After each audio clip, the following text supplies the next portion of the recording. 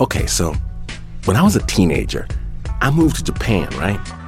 It was a fairly small town by Japanese standards. Moved into a little apartment, and the first day, I went to a grocery store. And I was wandering around this store, no idea what the stuff was, but I had to eat something. So I started throwing packages in my cart. And this group of older ladies, they kind of followed me around the store, laughing and pointing.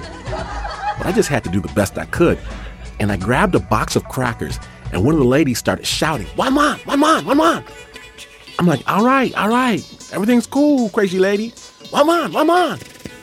And she wouldn't stop. One man. So I checked out. I escaped the grocery store with my packages, went back to my apartment, and I'm busy putting stuff away. And there's a knock on the door. "Sumimasen, jamashimasu." And it's that crazy lady from the store. And she darts past me into my kitchen and starts in again. One man.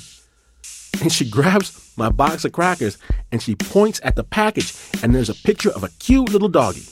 One man. And I get it. She likes dogs. One man. No. She doesn't like dogs. Those crackers, they're for a dog. I had just bought dog food, and she's trying to stop me before it's too late. One man, got you. Thank you very much.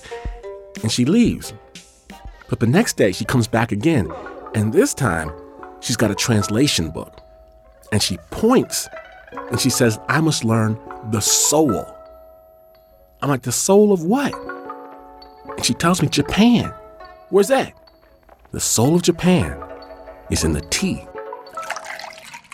And she takes me to her house, her beautiful home. And I know to take my shoes off. She sits me down on a tatami mat and brings out a tea set.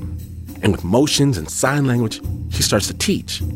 First, the leaves, and the water, and the pour, and the cup, and the language, and this rhythm and power and ritual, and the turn, the smell, the bow, and the stir. And finally, the sip. And I start to learn. And every week she teaches the leaves, and the water, and the pour, and the cup, and the language. This window into her world, and I try to respect it. I formally acknowledge the tradition she's taught me. I try to say the words perfectly. I sit bent into the proper position until my legs scream, and even then I stay seated through gritted teeth. She teaches me Japanese calligraphy and flower arranging, says the soul of Japan is in each of these arts as well.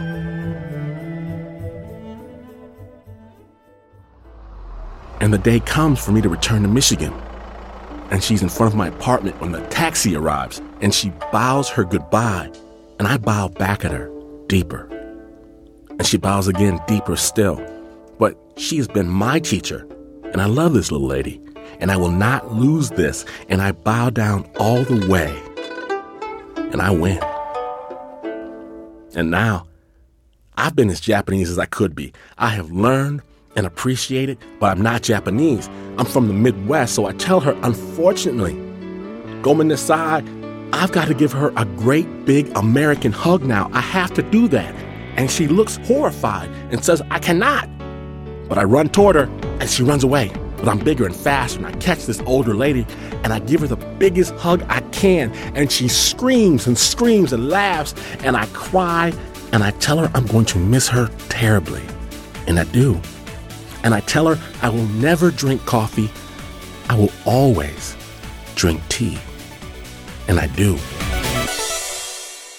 You are listening to Snap Judgment, and to hear more stories, visit snapjudgment.org.